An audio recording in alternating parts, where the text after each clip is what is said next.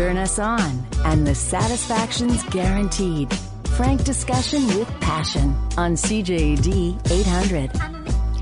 Welcome to the Friday edition of Passion, where just about anything goes. Coming up after 10:15, we're going to talk to a researcher who's doing a study on persistent genital arousal disorder. So we'll find out about that. Plus, you'll get an update on the Pornhub story and true stories from the Playboy Mansion. Plus, Lilo did a study, it's a sex toy company, on what people share about their sexual history. We might even get a chance to talk about good after sex hygiene, and if we have time, even more. But first, time to check out our inbox. Your texts are always welcome. Connect with Passion at 514-800. All right, I want to just go back to the text board from a couple of nights back, and somebody had said, do not for any reason take your partner for granted. I wanted to share this again, simply because it's important. It's an important reminder. A person says, you never know when they will not be there. And then Chris wrote and said, I agree not to take for granted. I lost my wife this June because I did. So I'm assuming you lost your wife through divorce, which is what it sounds like. So I'm sorry to hear that. It's a hard lesson to learn, but for all of us, just a little reminder to not take our partners for granted. Which means, if people don't know what that means, is showing and talking appreciation, showing appreciation with your words and your actions.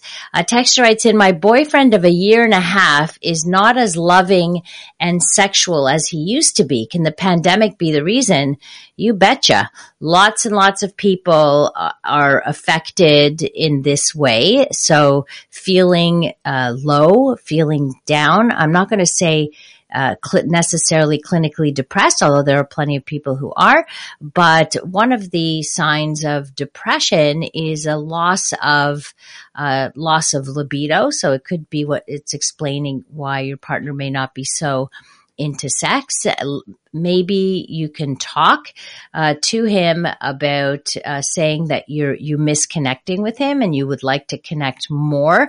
I'm not talking about sexually, but at least the expressions of love and support, letting maybe using your own words and letting your partner know that you are there for them as well and that you love them and show them affection. So instead of holding back, maybe you can show them affection as well. Dr. Lori, we watched the movie, Yes, Virginia, There is a Santa Claus. We talked about that. A truly delightful movie, and we love Charles Bronson too. We also watched Silent Night with Linda Hamilton.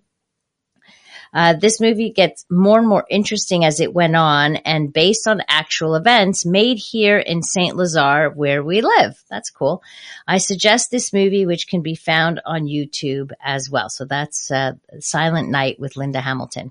It is nice you guys, you give the LGBTQ time on your show, but we always hear from the gay men. Being a lesbian, my partner and I just tune out. When will we hear an all lesbian or bi female panel? Would you like to join our panel? You can do that. We have had lesbian women on the panel. It's just hard to find one that wants to be regular. Like we had one and she was here for a while and then she moved and the time difference didn't work out. So I'm open, always open to suggestions. We hope you had a nice Hanukkah regardless of the COVID restrictions. We would like to know if it may be possible to repeat the Night Before Christmas poem sometime. We think if it was on your Facebook page, it would go viral, but not suitable for Facebook censors. Does anybody else want to hear that poem? It's the Dirty Night Before Christmas poem by the Passion Poet. So it's not that long. If you want me to read it, just give me a yay or nay if you haven't heard it and you want to hear it. But I want to get to some questions. So let me know. Maybe I'll read it towards the end of the show once I get your feedback if you think I should read it again. I've read it like this would be the third time, but it is the holidays and for the spirit of things. Somebody wants to know by email, which you can send me to Lori@drlori.com anytime, even over the holidays. Yeah, feel free to send me your questions. the simply says best pill for ED. So you're asking for medication for erectile dysfunction. The first thing, if you have erectile dysfunction, I would want to know the cause. So rather than just say, here, take this pill, I'd want to know, why is this happening? Is this psychological? Is this age related? Is it something physical? So we want to find out the cause. We can treat it. It can be treated with erectile dysfunction meds, but I don't think it's so wise just to treat the symptom and not look for the cause. But that's me. And I'm far more cautious when it comes to that. And then also having looked at the research, which shows that erectile dysfunction can be a precursor a few years down the line to cardiac difficulties. So it's warranted that you look into it more. So check with your doctor. Don't just take the prescription and walk away. Talk to your doctor and say, I want to find out why this is happening. Very, very important. So I don't think there is a best pill. There are a number of different pills that work differently. There's a number of treatments for erectile dysfunction. Obviously, the one everybody's heard about is Viagra. Viagra works. You take it 45 minutes before or 2 hours before, I forget. There's Cialis, which you can take 48 hours before, and it's good for those 48 hours. There's Levitra. Each of them are different, have different indications, and they don't always work. It's not one size fits all, and it may not work the first time. Sometimes you have to try it a few times in order for it to be effective. And for some people, it doesn't work at all. So remember that you can't just take it and just hope an erection happens. You take it and then you have to stimulate and you have to be aroused in order for it to work. Coming up, speaking of arousal, we'll talk about persistent genital arousal disorder with Dr. Carolyn Pukal, a researcher at Queen's University.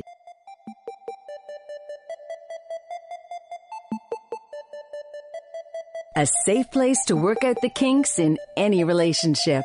It's Passion with CJAD 800's Dr. Lori Betito. All right, we're going to hear about a topic that we don't often talk about here. It's a condition. I'm not going to say it's taboo, but a lot of people don't, even who experience this, don't really want to talk about this. But we are going to talk about it because there is research going on around persistent genital arousal disorder. I bet you're wondering what that is. Well, here to tell us is Dr. Carolyn Pukal. She is a professor and sex researcher at Queen's University in the midst of a research project, and she is recruiting participants. So listen up. If this fits you, then you might be a good candidate for this research project. Welcome back to the program, Dr. Pukal. Thank you so much, Lori. It's so great to be here. I love having you. Okay, let's talk about first what we are talking about. How would you define this? Well, persistent genital arousal is a condition where people feel that their genitals are turned on. So their genitals feel like they're throbbing, like all these like sensations that we would typically associate with feeling turned on. But unfortunately, their minds are not interpreting these sensations as pleasurable. And so arousal incorporates a lot of different factors. And the two main ones are the sensations we have in our body and then the interpretation that we have of those sensations. And typically, these things go together. So we feel turned on in our body, we interpret those sensations as wanted and as pleasurable. But what happens in individuals with persistent genital arousal is that their genitals feel turned on, but their minds are just not into it. And it's not just, here and there. I think that can happen pretty much to a lot of people, or people's minds could be into it, but Sometimes. Their bodies aren't into it. Right. But these sensations go on for long periods of time, hours and days. And, some people might think that that's something that people would want, but in fact, it's very distracting. It's distracting. Yeah, that's like unwanted. Right. It's like a guy having an erection full time. Like that would not fit, would not be able to go through the day. Exactly. That would be, for short periods of time, I think, feeling turned on is a really great thing, but it's just not sustainable long term, and especially if it's something that you feel is very unwelcome and that is hugely distressing to you. It's the same sort of idea with orgasm. Everybody always thinks that orgasm and arousal, these are things that are pleasurable. These are things that people want, and you can't have enough of it. But you actually can, and it can be very disruptive to people's lives. It can cause a lot of interference. It leads to a lot of shame and stigma. A lot of people don't understand it. So when, people come to their healthcare providers and they're like, well, I just kind of feel turned on all the time and I'm upset about it. A lot of the time it's just not understood that, it's unwanted and that it's unpleasant. So they're dismissed quite often if, of course, the healthcare providers don't know about persistent genital arousal, or they may be misdiagnosed as hypersexual, because a lot of the time, these individuals need to masturbate. They need to self-stimulate to quell those sensations. And it may actually take quite a lot of masturbation for those sensations to decrease in intensity and to go away even for a little while.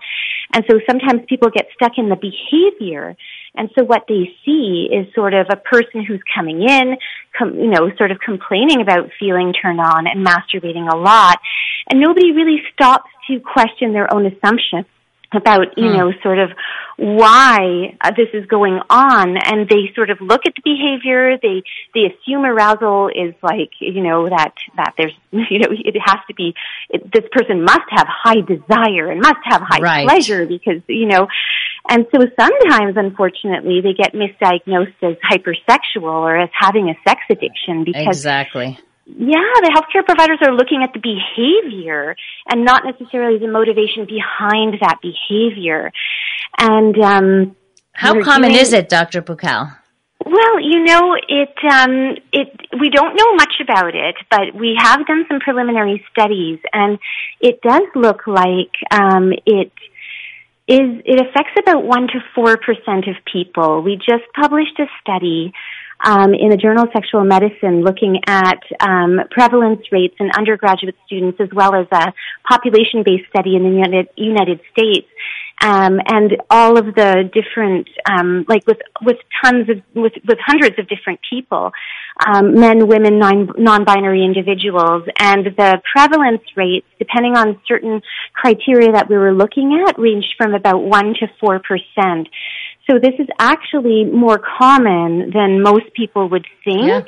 And so it's really great that you're highlighting this on your show, to really sort of get this message out that it exists, people are not alone, but we all need to be on board and be asking the right questions and be listening to the people who are sharing their symptoms with us in order to help move them forward and not diagnose them with something that they don't have, because treatments, for hypersexuality or sex addiction are very different than what we would typically recommend for a person with PGAD. Right. So the treatment would be completely different. So how does this get treated? Well, that's, we don't have, there's tons of case studies out there with people trying all sorts of things, but we don't have good data, but we do find, sort of more clinically speaking, that, psychotherapy with a person who understands sexuality and understands PGAD, and also has a framework of kind of working with distressing sensations in the genital area, can be very, very helpful.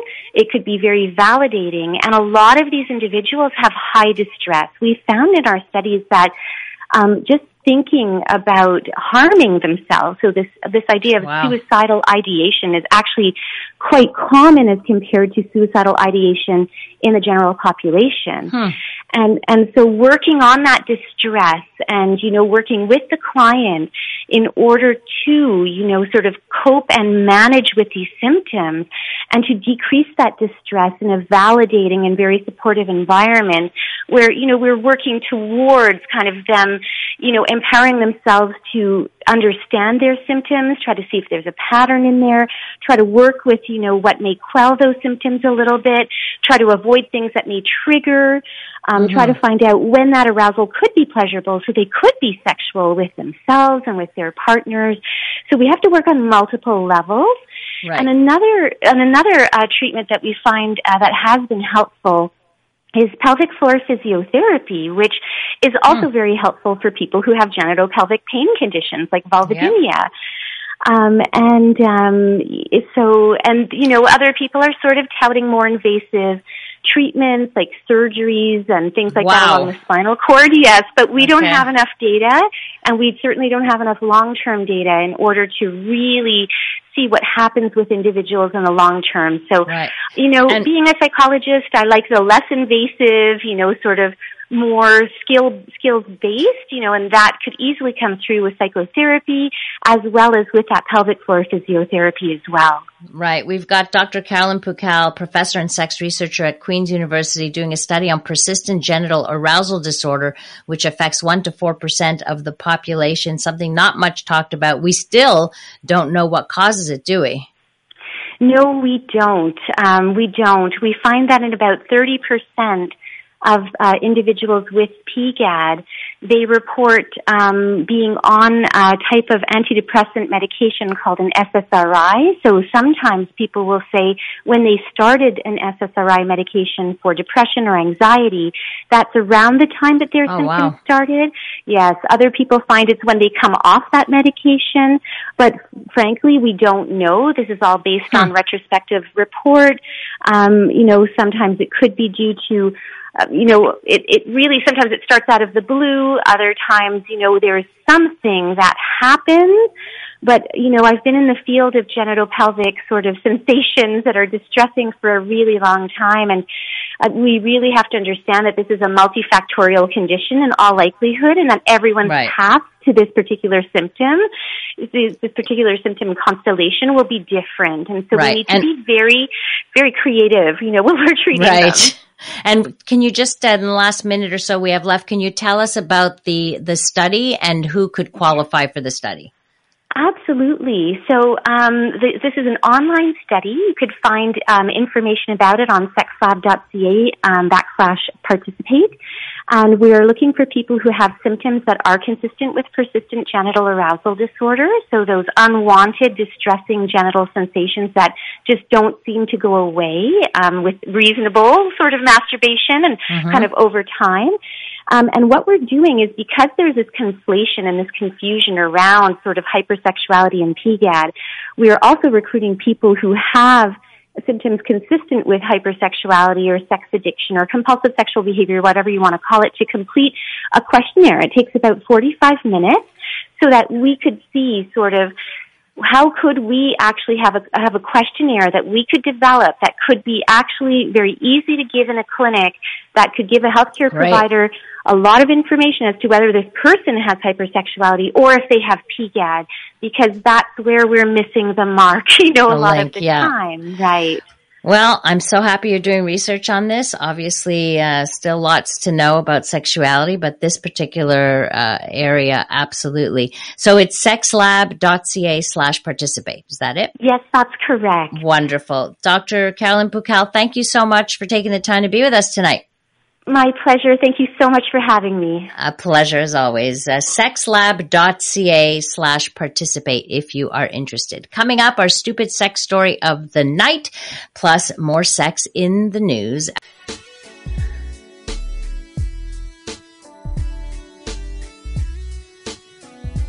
From the pleasure and the politics to the hang-ups and the heartbreak, you're listening to Passion, CJAD 800. You're going to love this stupid sex story. A Michigan man who sued his parents for throwing out his prized pornography collection is now in line to collect a hefty reimbursement from them. In a ruling handed down last Wednesday, by the judge, Beth and Paul Working will have to pay their son David, who's 42, as much as $75,000 for destroying the porn. David Working won a summary judgment in the case, and he and his parents have until mid-February to file written submissions on the damages. In his lawsuit, the younger Working valued the property at an estimated $25,000, but his attorney told the outlet that we have asked the court for treble damages, which we believe are warranted given the wanton destruction of the property. He added this was a collection of often irreplaceable items and property. Now, David, 42 years old, moved into his parents' home.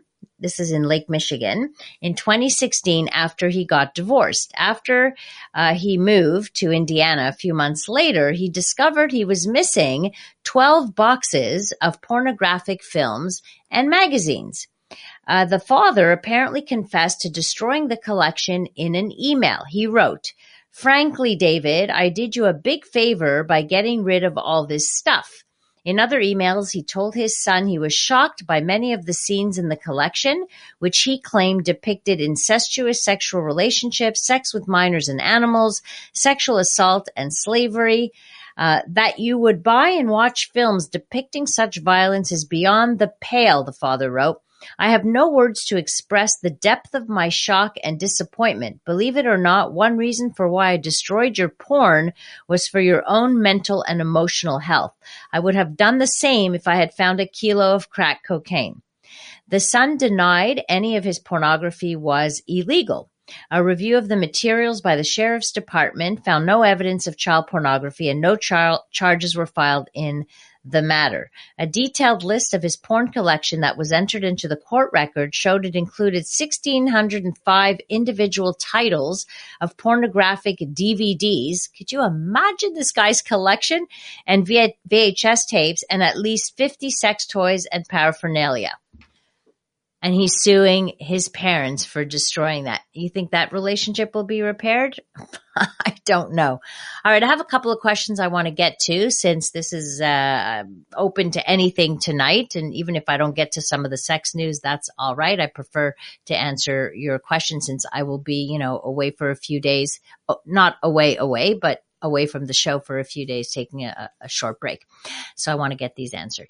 Dr. Lori, my husband of 42 years has become obsessed with anal sex.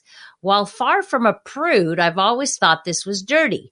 Today, he seemed to have an interest in my bodily functions. Am I being prude or is this unusual? This is from Ontario. First of all, it's the word prude to me just throw that out the window. We all have our boundaries. We all have our limitations. If anal sex isn't for you, it's not for you. And you're allowed to put that line in the sand that says there are things I would do. I'm very open sexually. There's many things I would do. This I do not want to do. This is not for me. So you're allowed to say this. Why he has become obsessed all of a sudden, I don't know if it's all of a sudden, if it has always been this way. And I'm not sure what you mean by the interest in the bodily functions. Again, if you're not comfortable, speak up and talk about this with him and ask him, what is the interest? What is turning you on here? Maybe he's suddenly looking at some porn, different types of porn. He's needing more things to be stimulated by. Ask him, have a discussion about this. So you're not being a prude. It's not that it's unusual. Some people have these kinds of fetishes. I'm just wondering also, have they always been there, these fetishes, and he's just now talking about it more? Or is this something he's kept hidden? Or is this a new kind of development? So if you're having trouble having this discussion, you might want to speak to someone who specializes in sexuality to be able to have a discussion with a third party in the room with you to help you communicate about this a little bit. Dr. Laurie, I'm hoping you can help me. My boyfriend really needs to go to therapy. He was diagnosed with autism as well as being highly intelligent as a young child. He is highly functioning. You wouldn't really be able to tell. So I think you're talking about Asperger's here. But he can be emotionally distant, which is a characteristic of it, have difficulty empathizing, another trait, and sometimes he is very cold but doesn't realize it. Again, another trait of Asperger's. The real problems are his impulsivity, whether with sex or aggression, and he is also very good at getting out of problems by being smart and good with words. He recently cheated on me and lied about it for 1.5 years, despite my constant questions and suspicions. He wants to go to therapy to work on these issues, as well as his problems with depression and anxiety. Do you have any recommendations? As I'm worried he will try to be charismatic with the psychologist, so I need a recommendation for someone who can challenge him and call him out on his tendency to manipulate and lie, which he is very skilled at. My apologies at the length of this text. I'm a frequent listener and admire your work very much, and I'm hoping for some guidance or help. Well, you're in luck because this is exactly the kind of work that I do. Over the last 15 years or so, developed an expertise working with clients who are on the spectrum and working with relationships where one person is on the spectrum. In fact, in the last 10 years or so, some really good research and books have been written about this very topic. If you look up Maxine Aston, A-S-T-O-N, you will find she's written a whole bunch of books like being able to deal with a partner who is on the spectrum, and they talk about sexuality. And there's even a book called Autism and Sexuality. I think that's the title of it, from Isabelle Huneau, a Montrealer sexologist who has written a book about that. So you just need to make sure that whoever you go with, you can choose to consult with me. You can send me an email, Laurie@drlaurie.com, and we can discuss it. Or whoever you're going to choose, make sure they have experience in working with adult Asperger's and relationships in that department. All right, coming up, I will give you give you an update on what the measures that Pornhub has taken after the whole fiasco that we talked about last week.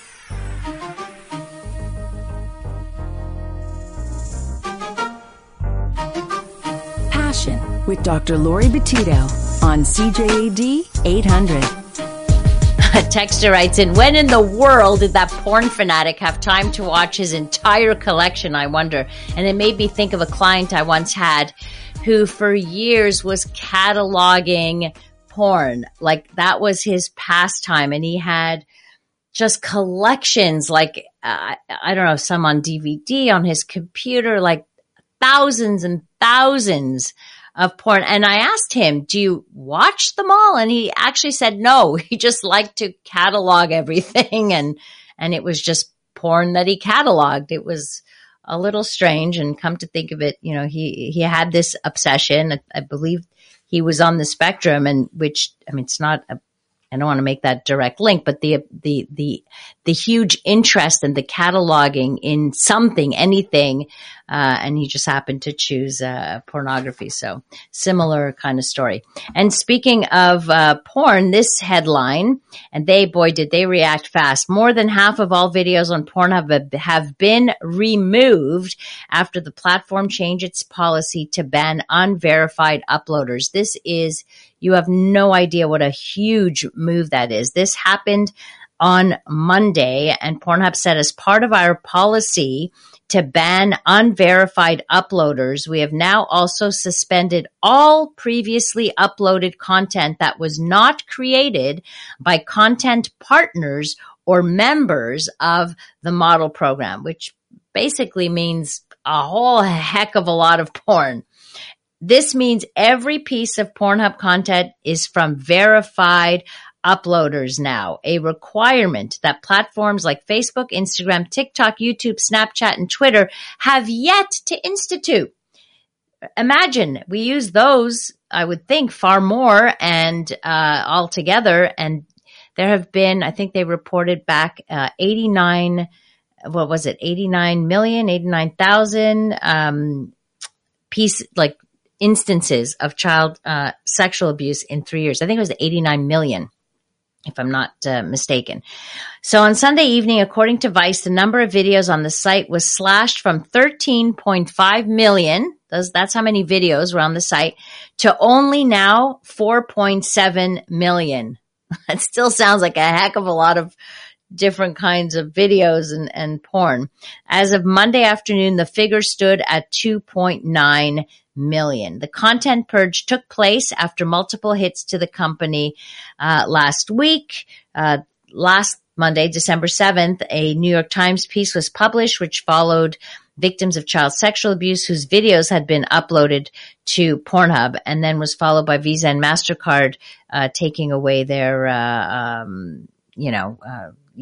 their usage of their cards on the site. But Tuesday, Pornhub had changed its policy to only allow verified uploaders and ramp up its moderation efforts, even though Thursday, Visa and MasterCard said they would no longer be processing payments on the site, even though Pornhub had done all that.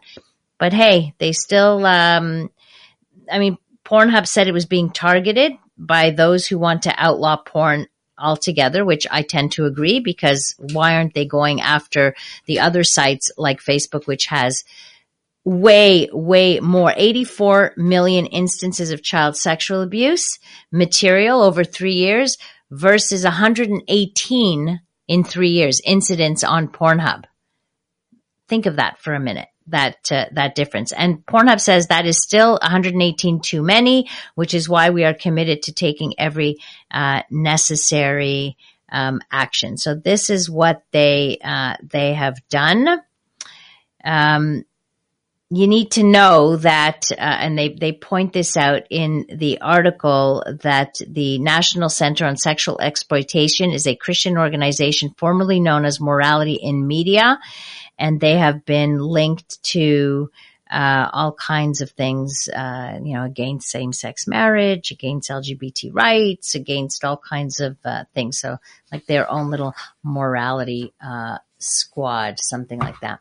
Texter writes, and Facebook cannot continually monitor 1.70 billion users. Right. So lots of stuff gets put on there that should never be there, but it doesn't get targeted in the same way. So, that's the unfortunate part. Then I want to read this. The headline was Angry Nerd. If you're dating online in a pandemic, ghost or be ghosted. So this is just a letter, an open letter to, I don't even know where I found this, but he says, please don't complain to me about literally anything if you've touched human flesh since March. Being very single, I have not. And my Grubhub guy doesn't want a hug, so I am doomed. I don't know if this is from a female or a male, actually. So I am doomed instead to online dating in the context of a pandemic. Let me walk you through the torture. It starts typically enough with endless scrolling through profiles of now offensively irrelevant travel photos. No one asks, how's it going anymore? The new opener is, picked up any new hobbies?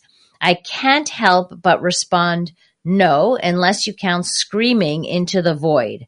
If they find me cute, funny, we arrange a FaceTime or Zoom, the latter being preferable for its touch-up my appearance feature. We talk and misread glitching, pixel-blurred facial cues, and if all goes tolerably, make it to first base, which is a socially distanced park sit. Goodbyes, whether on a screen or in real life, are harder than ever. All right, well, anyway, someone mumbles, straining to find an excuse, even though amid mass boredom, there isn't one. Worse still is saying goodbye for good. A week after a third date that fizzled into mutual boredom, I got an I'm not feeling the spark text. Same, but ouch. Another person sent me an unprompted I'm not looking for a relationship text 4 days after our last interaction, in which I did not ask for a relationship. Whatever happened to ghosting?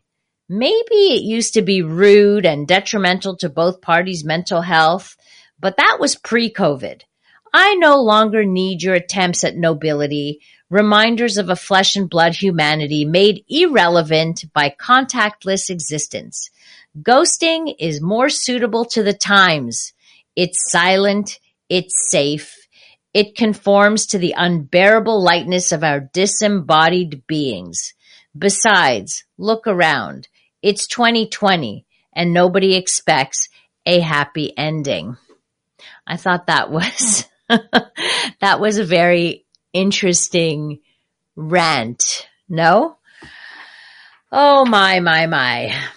Well, I think that's about it for our news tonight. We didn't really get to too much, but what the hey, it's still something, but at least I got a chance to answer some of your questions. I want to remind you, we still have a couple of shows next week. We've got what's happening next week. We have our baby boomer panel. We have Linda Hammerschmidt answering your legal questions, especially around the holidays. There may be some issues around custody and such.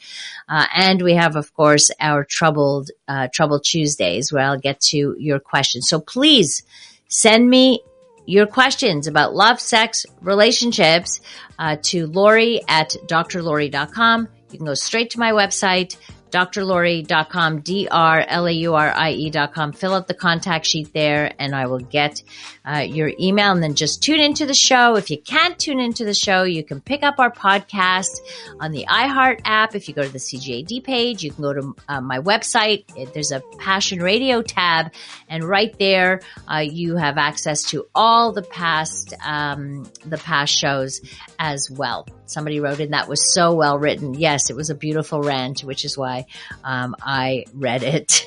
Thank you to all of you for taking the time to be with me. Of course, you know how much I appreciate your time and your listenership. Thank you so much to Dustin Kagan, our technical producer tonight, to Linda DeLisi, our passion researcher as well. Have a great rest of the evening, an even greater weekend. Stay safe, and remember to live your life with passion.